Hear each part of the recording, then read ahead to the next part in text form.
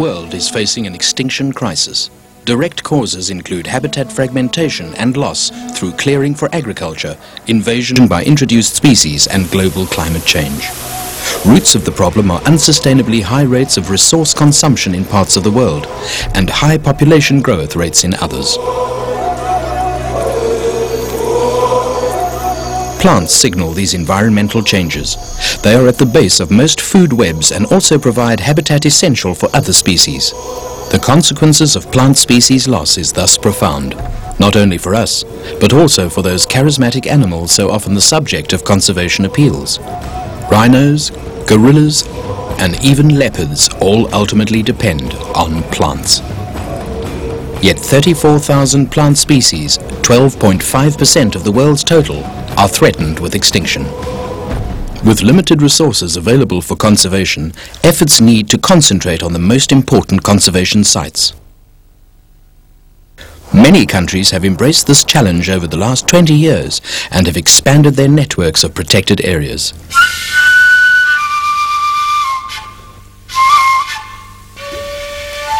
The question is how to do this in populated landscapes where money and manpower are scarce. Udzungwa Mountains National Park in Tanzania, for example, has only 30 patrol rangers to cover an area of 1,900 square kilometers, a common situation in the tropics. A condition necessary for long-term survival of conservation areas is to ensure that stronger ties are fostered between those areas and local people. Securing the positive involvement of communities in protected area management requires professional work by dedicated people at the interface between societies and nature. The requirements can be demanding. Fieldwork takes place in rough terrain and difficult conditions. A practical applied approach is also essential, as long-term conservation success is certainly not achieved through rose-tinted spectacles, where an approach which works well in one place, such as joint forest management in India, is blindly applied in another. What is required is pragmatism, coupled to a sound knowledge of conservation biology, the social sciences, and of the economic trade issues often behind conservation problems. Plants are key resources for local communities throughout the tropics and subtropics, providing low-cost housing materials, fuel wood, basketry fibers, culturally important products such as bark cloth, herbal medicines, food, and a source of income that is important to millions of households. Focusing on these resources places attention on some of the most profound links between people and the natural world. This allows identification of critical issues in conservation and rural development and is often a key step in forging partnerships between local communities and conservation areas.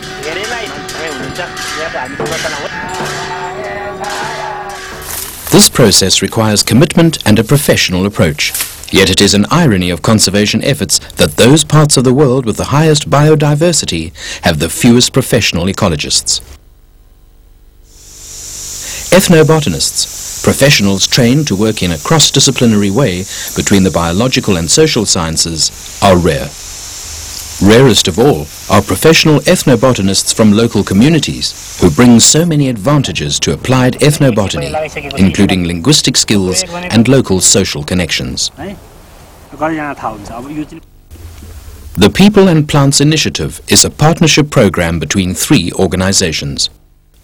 It was started in 1992 through close links between the UNESCO Man and Biosphere Program and WWF Plants Conservation to build capacity for community-based conservation and sustainable use of plant resources through ethnobotanical training.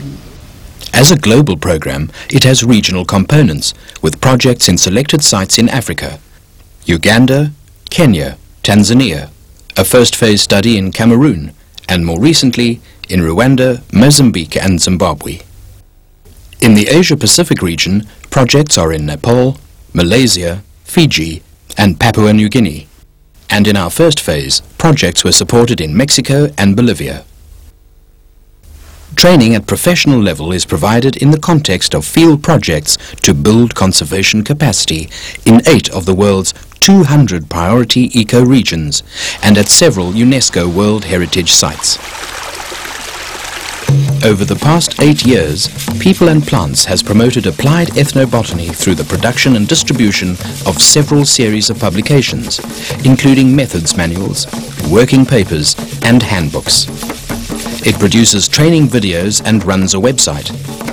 Materials have been produced mainly in English, but also in Bahasa Malaysia, Chinese, French, Spanish, Tibetan and Nepalese. Many publications have been distributed to over 3,000 people, most working at a field level in developing countries. In addition, through hands-on field support and funding, 35 young professional ethnobotanists from Africa and Asia have been trained to master's degree level at local universities. Results have also included the establishment of 5 national or regional ethnobotany networks. Ethnobotany curricula started in 9 university programs and a series of international and regional training courses. Although the sites where People and Plants has been working are in very different parts of the world, they also have many things in common. Most sites are forests in Tanzania, Fiji, Kenya, Malaysia, Pakistan and Uganda, often in mountainous areas important as catchments and for biodiversity conservation. Most of the research and training relates to work towards resolving conflicts between forested sites and local people. What varies are the range of social, cultural, religious and political circumstances in which these cases occur. In this way, we have tried to take ethnobotany beyond merely producing an inventory of species and uses to becoming a quantitative, predictive science focused on applied problems that are a priority. One of the most basic needs for strategic conservation action is to know which species are present, how they are used, and where they occur. Yet tropical ecosystems are incredibly diverse and trained taxonomists few and far between. So, how do conservation programs surmount this dilemma? Project Ethnobotany Kinabalu is an ethnobotany program based at Kinabalu Parks in Sabah, Borneo. Initiated by the People and Plants Initiative, Sabah Parks and the University Malaysia Sarawak, it provides a spectacular example of how training and incentives to plant collectors from local communities can result in great leaps in knowledge. Ethnobotanical training courses held in Sabah, including members of Dusun communities living around Kinabalu Park, focused on methods of recording and collecting plants. Over the next 4.5 years, 17 local collectors from 9 communities worked on a part-time basis to make more than 7,000 plant collections, including 372 specimens of palms. Kinabalu Park, with over 5,000 plant species, is famous for its botanical wealth, including the spectacular parasitic plant Rafflesia. Consequently, Kinabalu has been a magnet for professional botanists since the 1850s. Over a 136-year period, professional botanists managed to document just 60% of the total number of species of palms now known to grow on Kinabalu. In contrast, the Dusun team collected 94% of the palms in just 4.5 years. Seen from another perspective, community-based collectors, in just 3% of the time in which professional botanists have been active, managed to increase the number of known palm genera by 82% and the number of collections by 103%. This example illustrates the close links which traditionally exist between local societies and biological diversity. Just as biological diversity is threatened, so too are local cultures. A measure of the extent of global cultural loss over recent years is a drastic recent decline in the number of spoken languages. A quarter of the 5,000 to 7,000 languages spoken today are used by less than 1,000 people. Cultural loss is a serious threat to survival of biodiversity, since a major part of the knowledge of these cultures concerns the uses and management of the natural environment. This has continued importance to resource management today. These resource management practices are often unrecorded, such as the careful and sustainable way in which bark cloth production is managed in Uganda. This is done through careful attention to season, tree physiology and requirements for bark regeneration, enabling a single tree to be debarked 30 to 40 times over its lifespan, providing a source of bark cloth from family-owned trees that has been sustained over centuries. In Fiji, tree trails, where local people from different age groups are asked to identify local plant species, shows the extent of this decline in knowledge among young people. One way around this has been to record local plant knowledge for the production of handbooks in local languages, containing descriptions of plants and their uses. In Pakistan, ethnobotanical clubs have been formed at some schools as part of a similar process of encouraging young people to treasure and retain knowledge of local plants and their uses.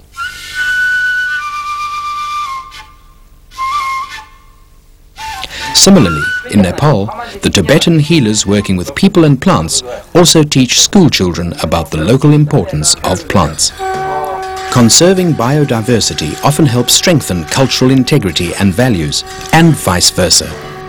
Tibetan communities in Nepal retain a holistic view of the world in which the health of the environment and of people are strongly interlinked, backed up by the worldviews of the Buddhist and Bonpo religions.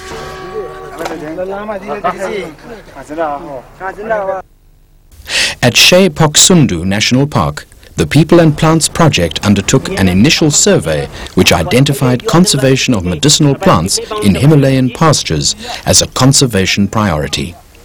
Social structures connect medicinal plant conservation with health care, since many Tibetan healers, termed amchis, have traditionally also been responsible for environmental management. The conservation imperative today at Dolpo is to devise methods of managing medicinal plants in the face of intrusions from traders to supply the vast market for medicinal plants in India. Commercial harvesting of medicinal plants at Dolpo is on the rise.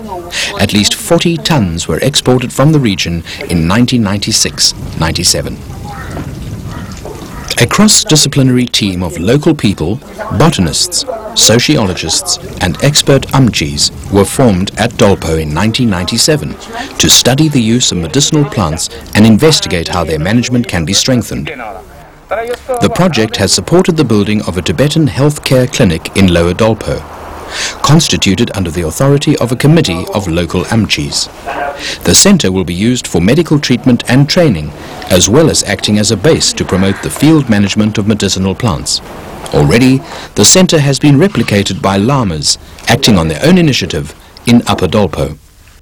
Two heavily exploited medicinal plants in the Himalayas are Jatamansi, Nordosteichus jatamansi, and Kutki, Picrorhiza kurua, prized in the local pharmacopoeia as well as internationally. For this reason, Suresh Gamir, with support from local people, has been carrying out a careful study of the growth and population dynamics of these two species. Like many studies carried out in this program, his field studies take place in remote and difficult terrain, requiring exceptional dedication as well as the support and involvement of local people. Right from the inventory stage, Tibetan healers have played a key role in the study, through plant collection and advice in setting conservation priorities for local medicinal plants.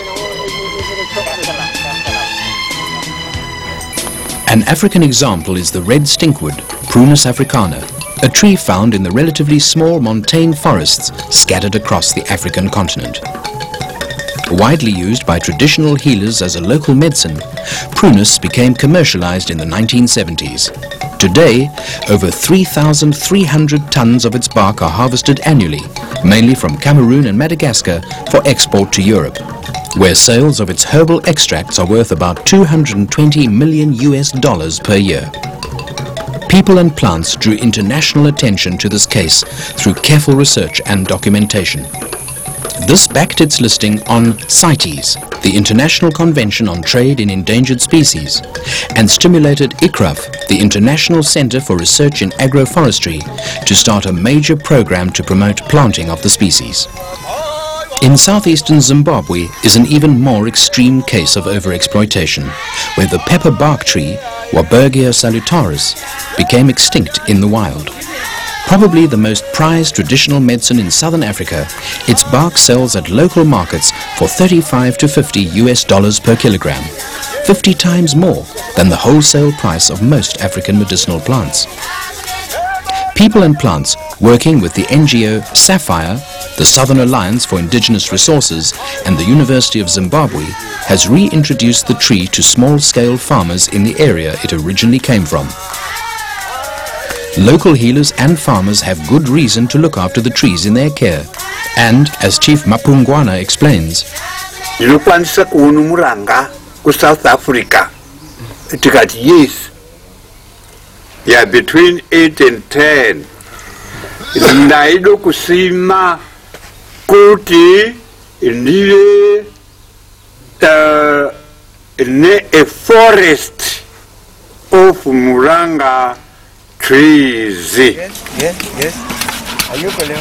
With an estimated 60,000 wood carvers, Kenya is currently the biggest producer of wood carvings in Africa. The carvings are bought by tourists and also exported in bulk, primarily to the United States, Europe and Japan. The carving trade in Kenya started 80 years ago, based on the ebony Dalbergia melanoxylon. Subsequently, the industry has moved on to one new species after another as stocks have become successively depleted. This problem is well known to carvers, as veteran carver James Mukula explains.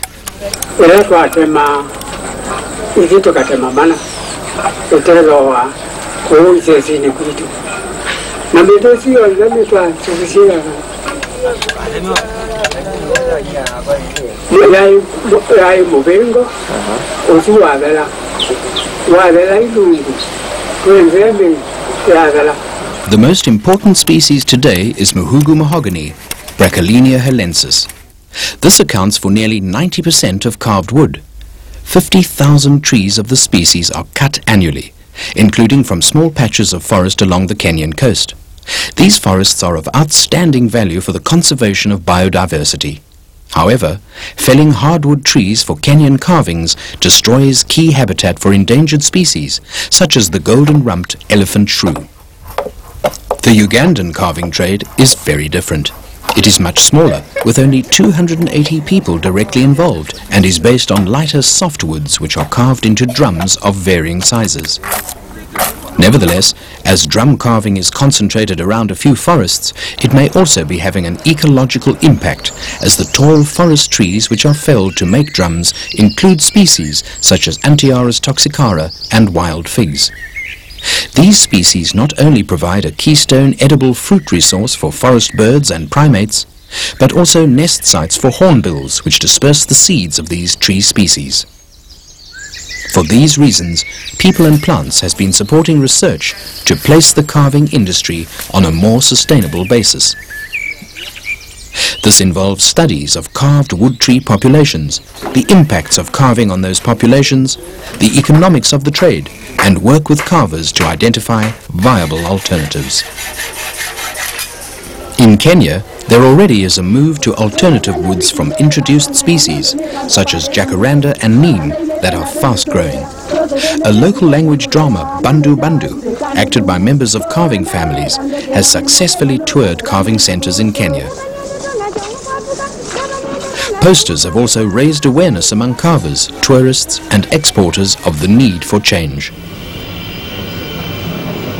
At an international level, Kenya Airways has agreed to show one of our videos to tourists, encouraging them to buy carvings made from alternative woods, and we are working to promote certification of good wood carvings with Smartwood and the Forest Stewardship Council. To an extent, conflict is inherent in any conservation program based on protected areas, particularly where the short-term sacrifices towards the long-term goals of conservation are expected to be paid by local people, rather than being more evenly spread regionally or internationally.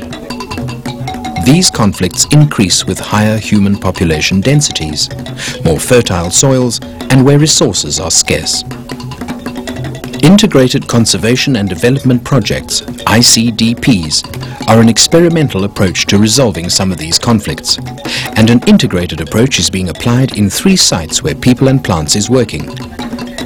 Bwindi Impenetrable National Park in Uganda, Udzungwa Mountains National Park, Tanzania, and Ayubia National Park, Pakistan. All are important catchments providing water to millions of people and exceptional sites for biodiversity conservation. They also face conflicts over access to plant resources, ranging from dead wood harvested for fuel, access to medicinal plants, and sites for beekeeping. In Uganda, a public inquiry in preparation for transfer of the Bwindi forest from the status of forest reserve to that of national park recorded strong local opposition to creation of the proposed park, primarily because local people believe they would be deprived of the use of forest resources so that, quote, white people can watch gorillas, unquote. Nevertheless, the park was created in 1991 and, consistent with national park legislation in many parts of the world, local people were excluded from using any of the forest resources. An upsurge of public opinion against the new park resulted in an increase in burning during the dry season of 1991-92. In Pakistan, Uganda and Tanzania, our approach has therefore been to carefully document how forest resources are used, encourage discussions between local communities and conservation agencies about the implications of this use. Where appropriate, such as around Bwindi Impenetrable National Park, the concept of multiple use zones in protected areas has been supported, so that local community members can use resources such as medicinal plants, species used for basketry, and to practice beekeeping under stipulated rules to ensure that no fires arise from smoking bees when harvesting honey. Multiple use arrangements must be worked out carefully and collaboratively, based on an awareness of priorities for both conservation and communities. There is no point in furthering resource depletion, nor of escalating conflicts between people and protected areas. So a key aspect is to identify which resources are used, which uses are likely to be sustainable, and which are not possible at all.